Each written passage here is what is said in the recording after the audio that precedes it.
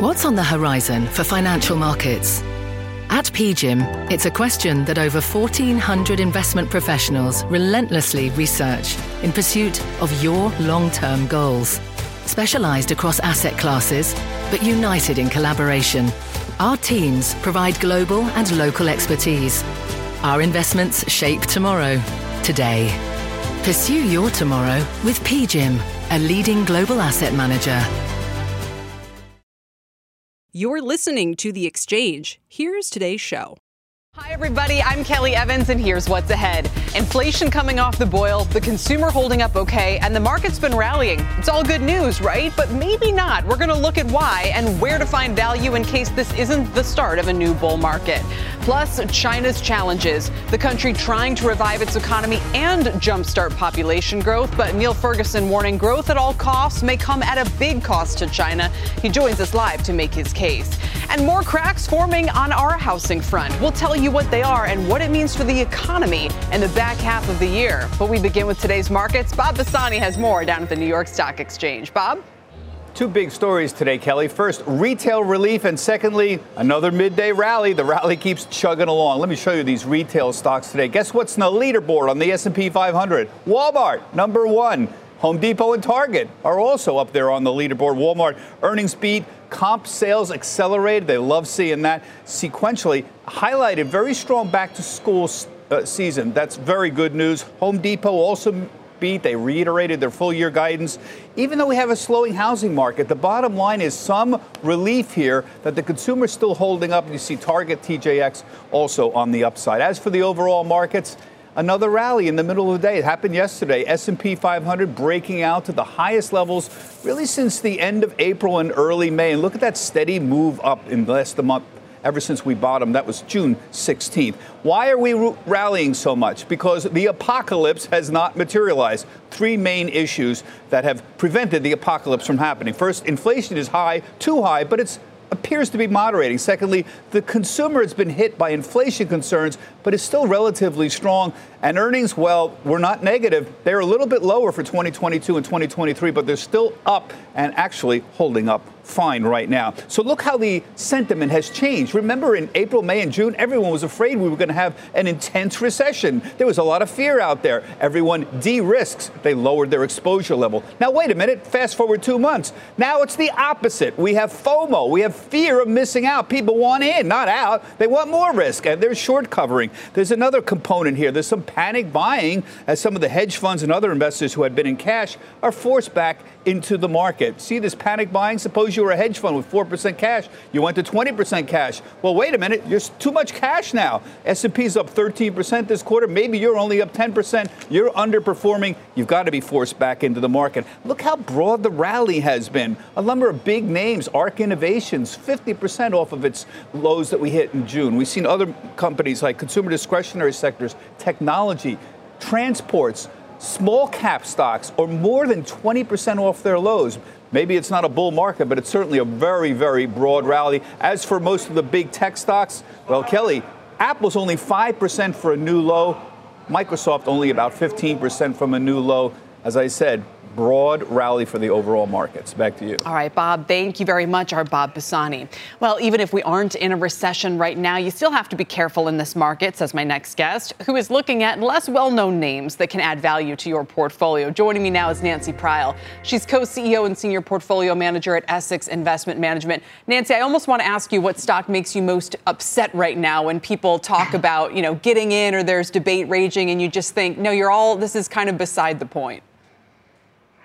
Well, there's quite a range of them. I mean, I think in general, what we've seen, not just on individual stocks, but in the market at all, is this level of extreme behavior. Either it's an apocalypse, the end of the world, we're going into a deep recession, or everything's great. I think we've seen that in a lot of the stocks that have bounced back more sharply. We've also seen it now in energy, where we've had the worst 1 month performance in energy year to date. What we try to do is take a little bit more of a middle of the road approach.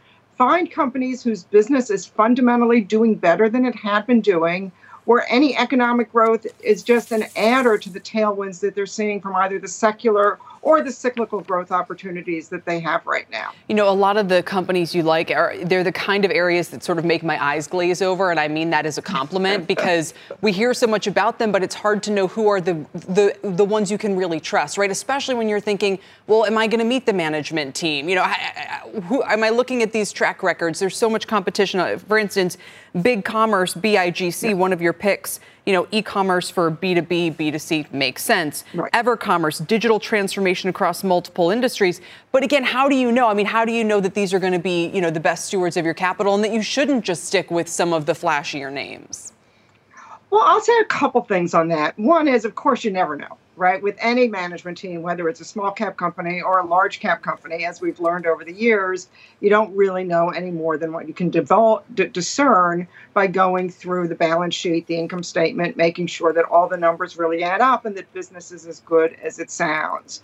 But what we also know is that all of these big names that everybody knows in the marketplace, whether it's Amazon, Apple, Microsoft, Google, they were all small companies once. They were all small, untested companies with untested management teams. What we want to look for are business models that make sense. We want to look for metrics that support what the management team says. We do want some external validation, whether it's things like the Gartner quadrants or peer reviews in the case of medical device companies to make it help us understand how good the product is. And then we let the evidence guide us, and we don't want to pay too much for those growth rates. Yeah. In the case of Big Commerce and EverCommerce, they're selling into somewhat niche parts of their businesses where they have some protection against the big guys. Yeah, and Treece Medical, TMCI, you know, I chuckle because you're saying here they have a new system to correct bunions. I go, sounds great. That's you know, innovation, especially in the medical part of the economy. You can absolutely see the attractiveness here.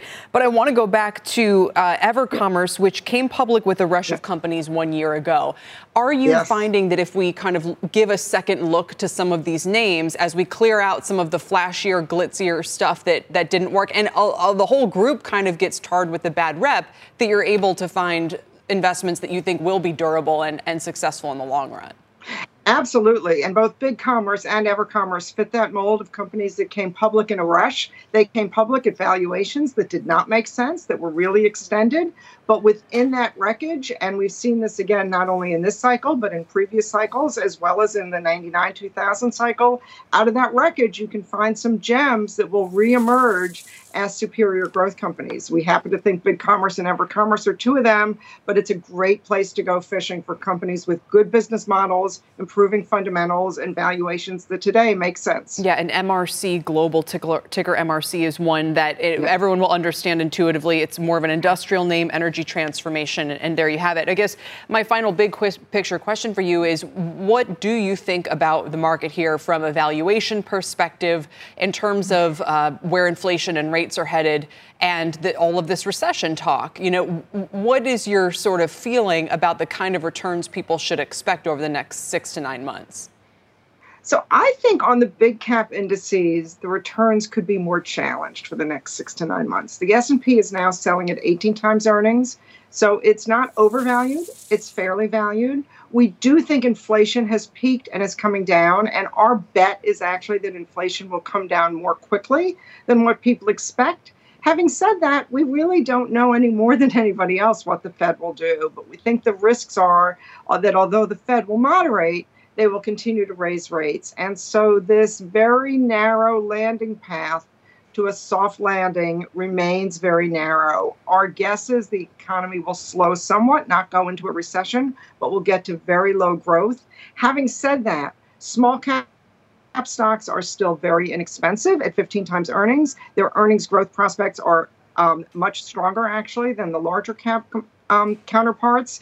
They're very well positioned in terms of their exposure to the industrial parts of the economy, which have the tailwinds of government spending, as well as the reshoring trend, which has gotten increasing mention by company managements, particularly in the last quarter calls, and are an overlooked area of the marketplace. So we think that those small cap stocks should outperform their large cap peers, and hopefully will give us something on the order of high single-digit returns. Yeah, exactly. Nancy, great to check in with you as always. We appreciate it. Thank you. Nancy Pryl with Essex Investment Management. Meantime, higher rates, higher construction costs, and slowing sales have officially led us into a housing recession, according to the National Association of Home Builders. Builder sentiment saying for an 8th straight month in August, the longest stretch since the '07 collapse. Housing starts fell 10% in July, nearly to their lowest level since 2021. Where do we go from here? Let's ask Danielle Hale. She's chief economist at Realtor.com. Danielle, it's great to see you again. And this is the part of the economy you kind of definitively say, recession, end of cycle, something like that. Yeah, housing starts are absolutely pulling back, especially when you look at the single family side of things. Now, what's interesting is that we have a combination thing going on here. So overall, total starts were down quite a bit. But if you look at the broad moderation that we're seeing in single family, it's being somewhat offset by increases in multifamily construction. So builders are pivoting to look for areas of opportunity, which they're finding in the multifamily sector. And at the same time, they're trying to manage pipelines. We've got a record number of homes under construction. So even as permits and starts are kind of moderating, we're going to still see a fair amount of activity as builders work to wrap up projects that are already underway. All right. So that, we've talked a lot with our Diana Olick about this, but this idea that the one big difference this time versus '07 might be that prices don't collapse. And I wonder if we can get any kind of more insight on that, because it's probably the biggest factor for current homeowners, for people who are trying to figure out whether to wait to buy. Is there going to be the shoe to drop or not? Yeah, I think that is a really challenging question to answer in today's market. There are a lot of reasons to expect that prices will maintain at the end of this cycle, unlike they did at the end of the previous cycle. We don't have the same amount of leverage. In fact, homeowners are sitting on a record level of equity today.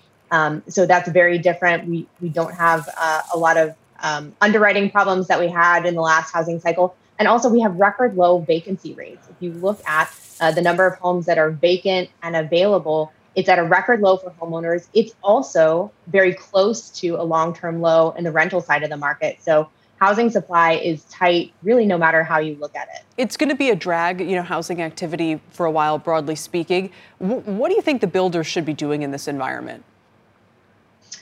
So builders are looking forward ahead and finding that there's less buyer demand as costs go up, as mortgage rates are higher than they have been. And buyers are kind of grappling with that and maybe a little bit less eager to get into the housing market as they have been over the last couple of years. So builders are taking that into account and slowing the rate of permits that they're filing for, slowing the rate of housing starts that they're beginning, trying to wrap up projects that are underway and trying to be mindful on pricing. So making sure that they're in market segments and in areas where they can still find some profitability despite the slowing market. And what's interesting is that we're seeing a geographical shift in where buyers are really active. We just released our hottest zip codes report today, and it's showing that instead of the Sun Belt, the most competitive real estate markets now are concentrated in the Northeast and in particular in New England, as buyers are looking for affordability and finding it outside of those markets that have been hot over the last couple of years. Yeah, and how are we on that trend? Because I see sort of two different stories kind of anecdotally forming. And the one is that there's still this strong secular shift from people who have housing equity can move to lower cost parts of the country. But the other is some of those lower cost areas that were doing very well are the first where we're kind of seeing trends normalize and drop substantially. Which would you say is the right narrative? I think it really depends. So in some of those smaller markets in the West that benefited from a lot of outmigration from California, those are markets where we're seeing a little bit more of an adjustment. On the East Coast, we're still seeing a significant outward interest from metros like the Boston Metro, New York City, Washington, D.C. And so that's why those Northeastern markets are generally doing quite well. So it really just depends on where you are in the country, which of those trends you're going to be following. All right. It's regional, they used to say. Danielle, thanks for joining us today. Danielle Hale with Realtor.com. Coming up, the latest economic data out of China suggests a changing of the guard could be on the horizon. Niall Ferguson joins us with a key indicator he's watching and what it means for the future of the world's second largest economy. Plus, the retail earnings parade continues with Target, Lowe's, and TJ Maxx parent company on deck. Can they keep up the momentum after Walmart and Home Depot? That's ahead in Earnings Exchange. As we head to break, here's a look at markets. Dow's up 275 points, by far the outperformer today. The S&P up 1/3%. The Nasdaq down by 10 points, and the Russell only up by about a point. We're back after this. Top Thrill 2 is like no other course. 2 420-foot vertical speedways, 3 launches. All right, let's talk strategy. Copy that, driver. Go for maximum acceleration off the start. Roger that. You've got a short straightaway to push from 0 to 74 on the first vertical speedway. And what about the rollback? Rollback will set you up for an explosive reverse climb 420 feet in the sky so you reach 0 Gs in total weightlessness. 420 feet of straight-up speed. Let's get it. Top Thrill 2, the world's tallest and fastest triple-launch stratocoaster. Get your tickets at cedarpoint.com. Electricity, a big idea that's inspired countless new ones. From powering the light bulb to virtually powering our entire lives. 30 years ago, State Street launched the Spider S&P 500 ETF, SPY. A big idea that inspired the world to invest differently. And still does. What can you do with SPY? Before investing, consider the fund's investment objectives, risks, charges, and expenses. Visit ssga.com for a prospectus containing this and other information. Read it carefully before investing. SPY is subject to risks similar to those of stocks. All ETFs are subject to risk, including possible loss of principal. Alps Distributors, Inc. Distributor. Welcome back to The Exchange. Just yesterday, we got that news out of China that its central bank is cutting rates to stimulate economic growth. But it's not the only growth the government is after. There's also a big push to grow its population. And if that doesn't work, any short-term pickup in economic growth now is kind of beside the point. Niall Ferguson just wrote about it. He's the senior fellow at Stanford University's Hoover Institute. And he joins me now. Niall, it's good to have you back. Welcome. Kelly. I think we should also point out, it's a little bit of the pot calling the kettle black here. Our demographic trends are pretty bad as well, but China's are a lot worse. How quickly is this going to come home to roost? Quicker than was previously thought. If you look at the United Nations population prospects, which is an annual attempt to forecast world population trends, for years, they expected China's population to keep growing all the way through this decade and to a peak in 2031. But in the latest edition, which just came out, they're accepting what others have been arguing for some time, that actually the peak is here. The UN thinks it's actually just 2 years out. Others, in fact, think it's already happened, like the researcher Yi Fujian, who's been arguing that it's actually been declining since 2018. But the bottom line is that whichever of the projections you look at that the UN produces, the population of China is going to fall dramatically from now until the end of the century. The medium forecast, which assumes, in fact, a slight recovery in fertility, is of a decline of 46%, nearly half, by the end of the century, in a worst-case scenario where essentially fertility flatlines at its current low rate. Population of China falls by 2/3. It's almost like the clock gets turned back to 1950. This is far worse than the comparable figures for the United States. I was just at an extremely interesting conference of the Aspen Economic Strategy Group, and much of the discussion was around falling fertility, higher mortality, and of course a reduction in immigration. But when you line up the U.S. projections with the Chinese ones, the Chinese are far worse. Yeah, I like the projection where ours beats expectations. And if theirs is as bad as it could be, our population can literally be bigger by the end of the century, which is crazy to think about. So let's kind of bring this back to the policy choices now. And yesterday we had Stephen Roach on the program, and he kind of said in passing, this demographic challenge is the much bigger one for them, but it's outside of Xi Jinping's control. Do you believe that's true, that it's outside of his control? I mean, they cancelled the old policy, which came in back in the day. They cancelled that just, 6 years ago, and replaced it with a two-child policy. Too late. People are not responding to that change in the law. In fact, Chinese fertility is currently so low that it's well below the replacement rate, which is just over 2 children on average per woman. And I don't see any policy that's going to raise that fertility rate. After all, we have many examples of countries around the world that ran into this problem way before China.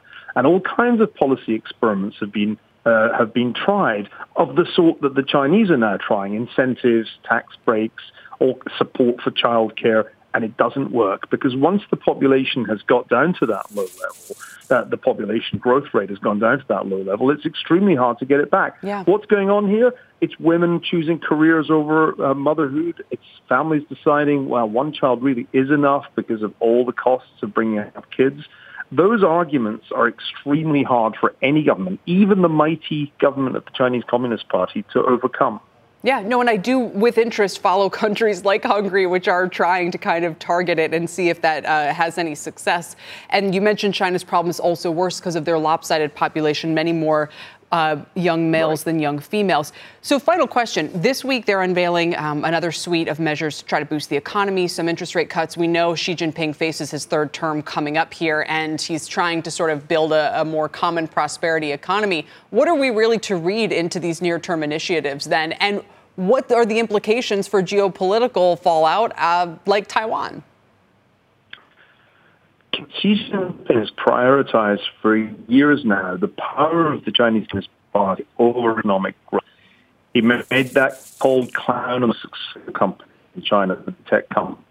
He made that call when he really accepted there was likely to be a shift in the real estate development sector. He even made that call when he clamped down on the very, very vibrant private sector education part of the economy. And so he's clearly somebody who puts more on the power of the party and the growth of the economy. Finally, of course, zero COVID policy, which has turned out to be disastrous in the more infectious variants, is killing China to near zero. If it weren't for the export channel, this would really be a year of recession for China. And I think for all these reasons, China is in a very bad equilibrium where the priorities of the leadership translate into much lower growth than they thought was possible. They were targeting 5.5%. Not going to happen. They had to scrap the target. From a geopolitical point of view, of course, it means that the United States can be a little less worried about being overtaken by China than perhaps it has been in recent years. As for showdowns over Taiwan, I think the longer this takes, the longer Xi Jinping waits, the more difficult this actually is going to become for China. So I think the Asian century just got canceled, and maybe the United States has a slightly longer lease on the role of number one. The Asian century just got canceled.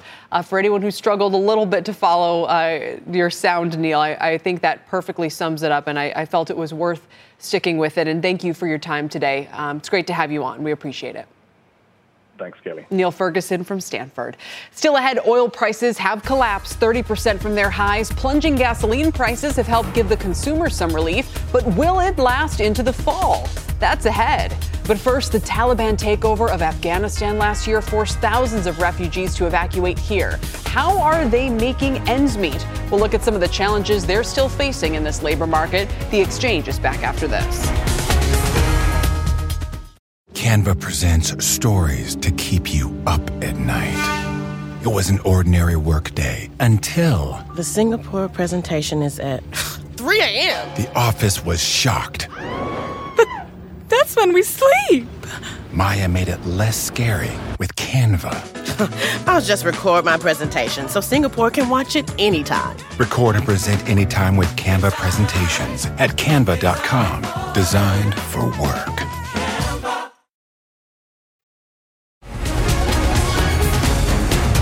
Welcome back, everybody. Markets are pretty much at session highs. The Dow's up almost 300 points. And look at the disparity we're seeing here, where names like Home Depot and Walmart are helping the blue chips with that almost 1% gain now. The S&P up a third of 1%, the NASDAQ lower. And we do have names like Zoom and Moderna down 5% to the downside, which is weighing a little bit on the broader markets. Now, in terms of some of the movers we're watching, it's the same story that it's been for the past week or so, but it just keeps getting more dramatic. Bed Bath & Beyond now spiking 60% today. It's to $25 a share, and this is its heaviest trading volume day ever. It's already traded more than 270 million shares. That's 1.5 more than we saw yesterday, which was 165 million, and that was the previous record. It's also about 9 times the 30-day average of around 28 million shares. They're not only on pace for their best day ever, they've quintupled since August 1st for their best month ever. 400% gain. And in case you were wondering, GameStop, meanwhile, only up 10% today and 30% in August. So maybe make of this what you will. Carnival shares, meantime, are spiking midday for kind of a real reason. The company said booking activity nearly doubled what it was this time in 2019 after they eased their COVID protocols, seeing a business benefit as a result. And Snowflake is falling after UBS downgraded the name to neutral, saying cloud computing spend could slow. Some bigger implications of that, of course, that 4.5% drop. You can read more about that call at cnbc.com/pro. Now let's get to Tyler Matheson for a CNBC News update. Ty? Boy, Bed Bath & Beyond moving up. That's a lot of towels, man. That is a lot of towels. All right, let's talk about President Biden heading back to the White House after spending several days on vacation down in South Carolina. He's there to sign what Democratic sponsors are calling the Inflation Reduction Act of 2022. Attorney General Merrick Garland carefully considered whether to seek a search warrant for Mar-a-Lago, holding many meetings with senior Justice Department and FBI officials over a period of a few weeks. That's according to a senior DOJ official who tells NBC News Garland wasn't being indecisive, but did want to carefully consider what is clearly a controversial move. Federal agents raided a Miami area pharmacy today. A source tells Reuters investigators believe it is the largest source of illegal OxyContin in the state of Florida. And the NBA's schedule for its upcoming season has just been released with no games on Election Day in November. It's intentional, with the league encouraging fans to get out and vote. Kelly, back to you. How many people weren't voting because of an NBA game, Ty? Not very many, I wouldn't think. I think you could probably squeeze both in. We're getting closer to a national holiday, aren't we? I think voting should open on Friday evenings and go through Sunday evenings. Just stay away from the booze while you're... Just do it on the weekend. Yeah. It gives everybody ample time. No, it makes a lot of sense. Tyler, I will see you soon. See you later. Tyler Matheson. Still ahead, Target, Lowe's, and TJX all on deck with results. All three stocks having a great quarter. But my next guest says one of them could dip post-results. And when it does, he's a buyer. The name and what to watch is next in Earnings Exchange.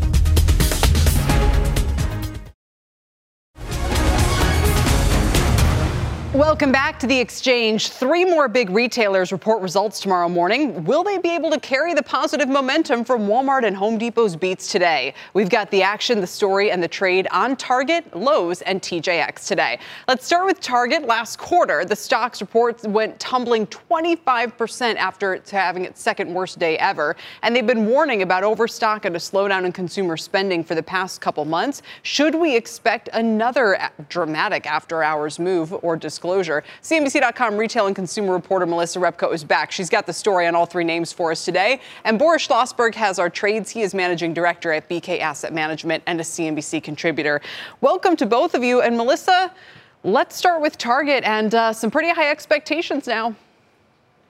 Yes, investors will expect a progress report on Target's inventory, kind of like what we heard today from Walmart. Like Walmart, Target cut its profit outlook and said that it had a glut of unwanted stuff. So investors will want to hear, is it selling through that stuff with markdowns, and is it going to be in a better position going into back to school and the holiday season? Target does tend to have a slightly higher income consumer than Walmart, which may help insulate it during this inflationary period. On the other hand, it sells a lot more discretionary merchandise like apparel and electronics, and that could make it more vulnerable if people are spending more on grocery and essentials. Boris Schlossberg, what do? You buy the stock here? You like it? I think it's rallying into the earnings, and it could be ripe for at very minimum sort of a inline surprise. They've been warning consistently because I think they really are trying to manage their inventory. I mean, their weakness in many ways is their strength, the fact that they're so strong and discretionary. They're really are outstanding as far as being able to curate tremendously valuable goods. And their shopping experience, I think, is far superior to Walmart's. That having been said, Walmart is really now trying to become a platform company. And you saw its earnings really coming from all those areas. I don't think Target is anywhere near there. They're really trying to struggle with their inventory at this point. I think it may be another quarter before they stabilize the ship. So to me, stock rallying into the earnings, they're really going to have to surprise to the upside hard in order for the stock to go further. We could have a sell-off. That having been said, though, on a long-term basis, great company, great stock. So any kind of a sharp dip here could definitely be a good opportunity to buy. All right, so that was our little tease there. You've answered it for us in terms of trading target, Boris. Thanks. Let's move along to Lowe's now. A similar story. It's already up into the report. Why? Because Home Depot posted a strong beat this morning. But Lowe's only gets about a quarter of its business from the pro segment, while it's about half for Home Depot. Melissa, you think that'll be a headwind? Yes, that's definitely a different dynamic between the two companies. On the one hand, we heard today from Home Depot that people are still willing to spend on home improvement projects, which is something that's been going strong quarter after quarter. But with Lowe's, it does rely much more heavily on the do-it-yourself consumer. And that kind of customer may skip the landscaping project or repairing the sink as they're able to travel again, dine out again, and just decide to relax as they enjoy the summertime. So Lowe's has been trying to grow its home professional business, and we'll be listening to hear if it's having success to make its business a little bit more stable if do-it-yourself customers decide to take a quarter or two off. Yeah, Boris, I think it's all pros because no one else can navigate the stores. I mean, you should see me. I go in there and I pull out my phone app and then I look up the item and I say, here's where I am. Now, where in the store is it? And then I try to follow, okay, aisle A38 in order to find whatever it is. The trick is to always corral a salesperson and have them walk you to it. That's the only way you ever navigate through Lowe's. But, Lowe's is actually supposed to, miss both sequentially and on a year-to-year basis. And I think that's probably right. Especially everybody, of course, talks about the pro versus DIY. And that is true that only 25% of there is pro. But if you look at the subcomponents like Sherwin-Williams, Scotts Miracle-Gro, Trex, all of the suppliers to Lowe's, they've all guided lower. That to me could be a sign that the stock is going to miss as far as expectations go. So to me, right now, Wall Street has been relatively wary of the stock. It's kind of up now on enthusiasm over Home Depot, and I think that could be misplaced. So I would stay away at this point. What about, if I may follow up on that, Boris, what are your thoughts about Home Depot itself, given some of the headwinds you mentioned? Yeah, I mean, housing clearly is starting to slow down. I think, for the first time, you're actually able to get a contractor to, pay attention to you. So I think all of those, big cyclical wins are definitely having an impact. That having been said, though, there's still a tremendous amount of consumer demand going forward. So I think both of the companies are actually excellent companies on a long-term basis. But you're right. I do think the next couple of quarters, especially with so much housing supply coming on board and a slowdown in projects, could have a weighing impact on them. All right, we're still waiting to get the back steps repaired, so I will report back when we have a glut of people vying for that business. And finally, let's turn our attention to TJX today, the parent company of TJ Maxx and Home Goods. It's down about 12% this year, which actually makes it the relative outperformer of this group. But will they guide down? I guess, Melissa, that's one of the big questions. Yes, guidance will really be the interesting thing to watch for TJ Maxx because two of its categories, the home category and the apparel category, have been showing some signs of softness and have also had a lot of markdowns at Target and Walmart and a lot of other places. So is it able to keep those sales going even as demand shows some signs of pulling back? On the other hand, it could benefit from all this excess inventory we're hearing about because it gets a lot of that merchandise and puts it on its shelves. So it may have an abundance of high quality merchandise in the coming months. And it could also benefit from a more value-mindedness of consumers as they go into back to school and the holiday season, which is when a lot of people are looking for gifts and perhaps looking for new outfits too. Yeah, Boris, this was a perennial outperformer last decade. It's been more of a struggle stock lately. What do you do with it?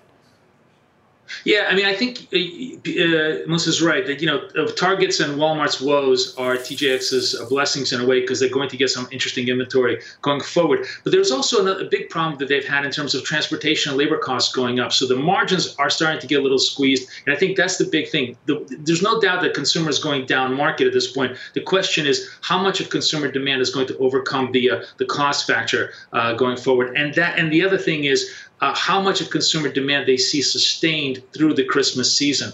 That will be the big open question. On top of all that, as you said, the stock is very favorably valued. I mean, some would say it's pretty much overvalued at this point. So there's a lot of, from the valuation point of view, there's a lot of risk here coming into these prices, especially if they just guide to expectation. I think for the stock to really perform well, they got to beat expectation. That's going to be a tall order for them going into the year. All right, there you have it. That's the layout. It'll be a fun morning, see how they do. Guys, thank you for now. We appreciate it. Boris Schlossberg and our Melissa Repko. Quick market alert for you. Take a look at oil, and you might have guessed, down again. We're talking $86 a barrel, now the lowest level since January. Yes, we're up about 15% on the year, but a remarkably low move given high prices for nat gas, other commodities, the war between Russia and Ukraine that's still playing out. And again, a key barometer for consumer spending. The lower this goes, the more favorable the outlook. Up next, a year after the Taliban regained control of Afghanistan, we'll get a look at the struggles refugees face here in the U.S., including finding jobs that match their skill sets. The Exchange will be right back.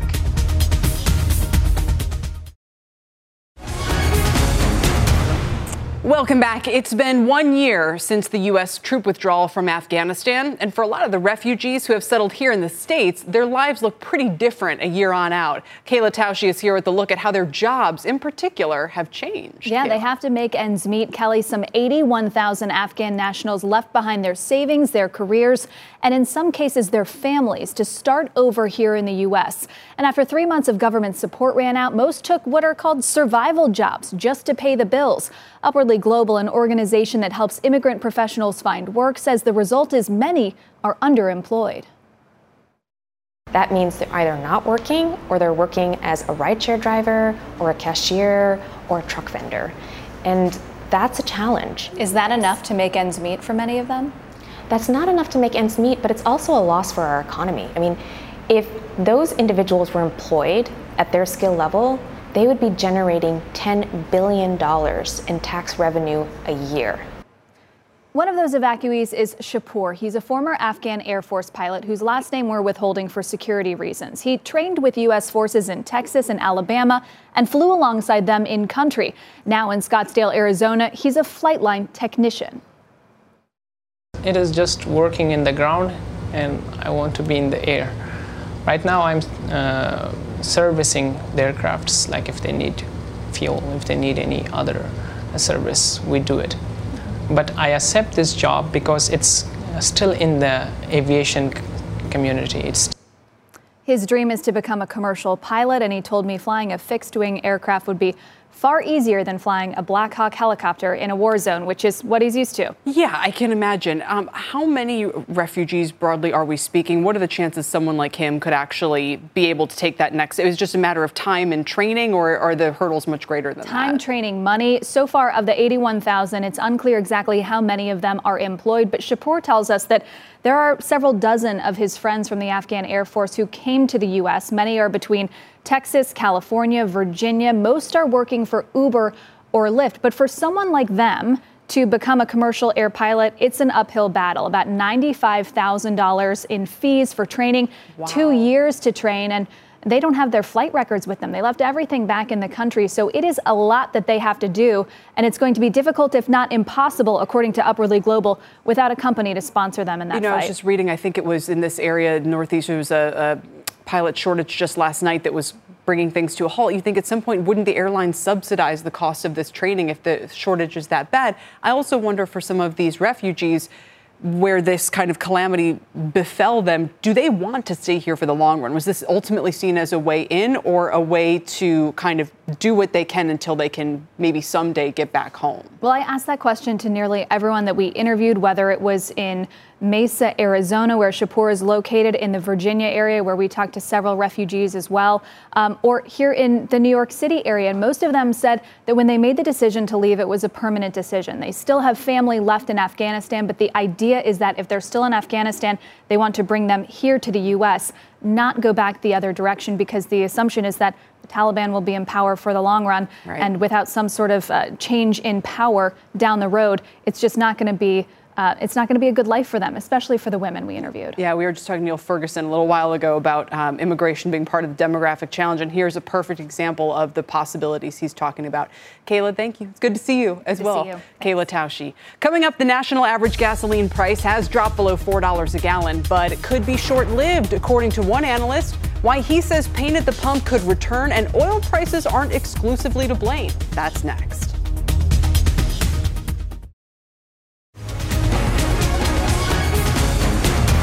Welcome back, everybody. The national gasoline price sitting at $3.95 a gallon, falling below that $4 mark last week. And despite crude now at $86 a barrel, the lowest level since January, we could have states seeing gas prices tick up as early as this week, according to my next guest. Let's bring in Patrick DeHaan. He's head of petroleum analysis at Gas Buddy. He's sort of like the king of gas Twitter. Can I call you that, Patrick? That's how you keep us up to date. I try to keep us up to date. Things have been moving so much in the last couple of days, and actually kind of a surprising development, a little bit earlier than expected. But last week, we saw the wholesale price of gasoline in some regions jump 45 cents a gallon. No surprise that yesterday started to see increases. Indiana and Ohio, and actually that 61-day streak, according to our data, ended yesterday. The national average jumped a whopping penny. But we are kind of now seeing the bottom out. Now, oil prices yesterday and today are back down, so it's not impossible that it was just a one-day blip. I do think that maybe we'll start to go a little bit lower with oil prices now paving the way for a further drop. It's been remarkable to me how fast and furiously we've fallen. I mean, it took us a couple weeks to talk about why gas prices hadn't dropped, and then it feels like they've been on a plunge ever since. Is the SPR release part of this? Or my understanding was there's still this refining bottleneck, and we should have had, I'm just curious where we stand on a couple of those challenges. Well, the SPR is maybe not actively pushing prices down. I think it's kind of accounting tricks to move it from one pool to another, right? From the SPR to commercial inventories. We're also exporting a good amount of those barrels as well, which helps alleviate global supply tightness. So I don't know that it's doing a lot to actively drive prices down, maybe a little something. I think a bigger change here that we've seen over the last 9 weeks with prices declining is renewed concerns over the U.S. economy. The Federal Reserve raising interest rates now twice at a level of 75 basis points. A lot of consensus was that would slow the economy down. Well, not according to the jobs market. I think that's where a lot of the drop in oil has come. Not only that, but Russia continues to sell oil to China and India. And that was maybe unexpected in the early innings of those sanctions. So that oil is flowing. Really, supply has been modest. I mean, it is quite a bit lower, but gasoline supplies also, prior to the blip, gasoline supplies had been increasing in June and July. Of course, last week, they declined by 5 million barrels, which is, I think, why we saw the big jump in wholesale gas prices in some areas of the country. Yeah, where are we in terms of inventories for both gasoline and diesel? Because we had heard earlier this summer that parts of the country, like in the Northeast, on the diesel front, were close to running out. Yeah, certainly the diesel tightness is persistent, and that's a problem that will probably continue to last into the latter half of this year, especially as some of those northeastern heating oil tanks start to get filled up. Diesel demand, that's more the tide of the economy. So I don't expect much improvement in diesel. That's just because we've also lost a lot of global refining capacity, especially in Europe. Gasoline inventories, on the other hand, are looking fairly good. So gasoline may be the bright spot, but diesel, heating oil are still likely to be challenged as we move into the last quarter of the year. Yeah, and I know obviously the kind of risk is there if we get hurricanes or just kind of general forces that push up the oil or the gasoline prices in the fall. We'll just have to wait and see. How has demand been? Maybe you could kind of compare with year-ago levels or something like that. But we had a previous analyst, I think, earlier this week who said demand hadn't actually snapped back as quickly as he would have thought because of the lower prices. And how would you describe demand for gasoline and what it tells us about the consumer? Well, Kelly, a lot of analysts look at EIA implied demand metrics, which measure how gasoline disappears, not how it's being sold. And according to Gas Buddy data, which does look at retail gasoline demand via transactions from our payments card, demand is below norms, maybe 5 to 8% below norms.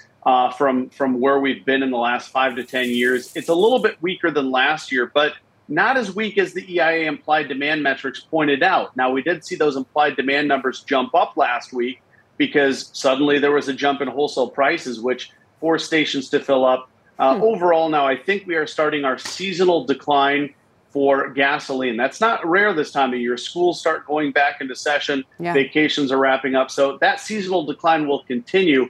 But I think with prices now lower, the gap between this year and last year is going to start to narrow. Very, very interesting.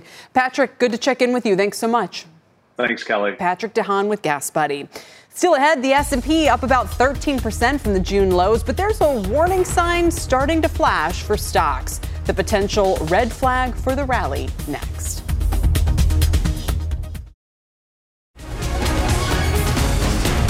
Welcome back. Want to get to one more thing before we go here. Since the June lows, high-yield bond funds have seen consistent inflows, moving higher in step with stocks. Let's get to Seema Modi with a look at what this is telling us about the broader market. Seema? Kelly, some interesting moves. 4 weeks of inflows into high-yield credit, about $10 billion, according to Bank of America. And that's also allowed credit spreads to tighten. The takeaway for equity investors is now you can actually start building on an argument to say, look, maybe there is a scenario for soft landing. However, fast money trader Guy Adami says you're starting to see some potential cracks in the credit market. The widely followed high-yield IHYG ETF in the last week has underperformed the broader stock market. Just yesterday, stocks ended higher while the HYG turned lower. On days when the market was up significantly, such as yesterday, the HYG was actually lower, and we saw a pretty interesting reversal in the HYG late last week as well. So it's just something I'm watching. I don't think the all clear sign is there, despite the fact that the S&P 500 has rallied some 700 points or so off its low. I still think we should be focused on credit and all things around credit.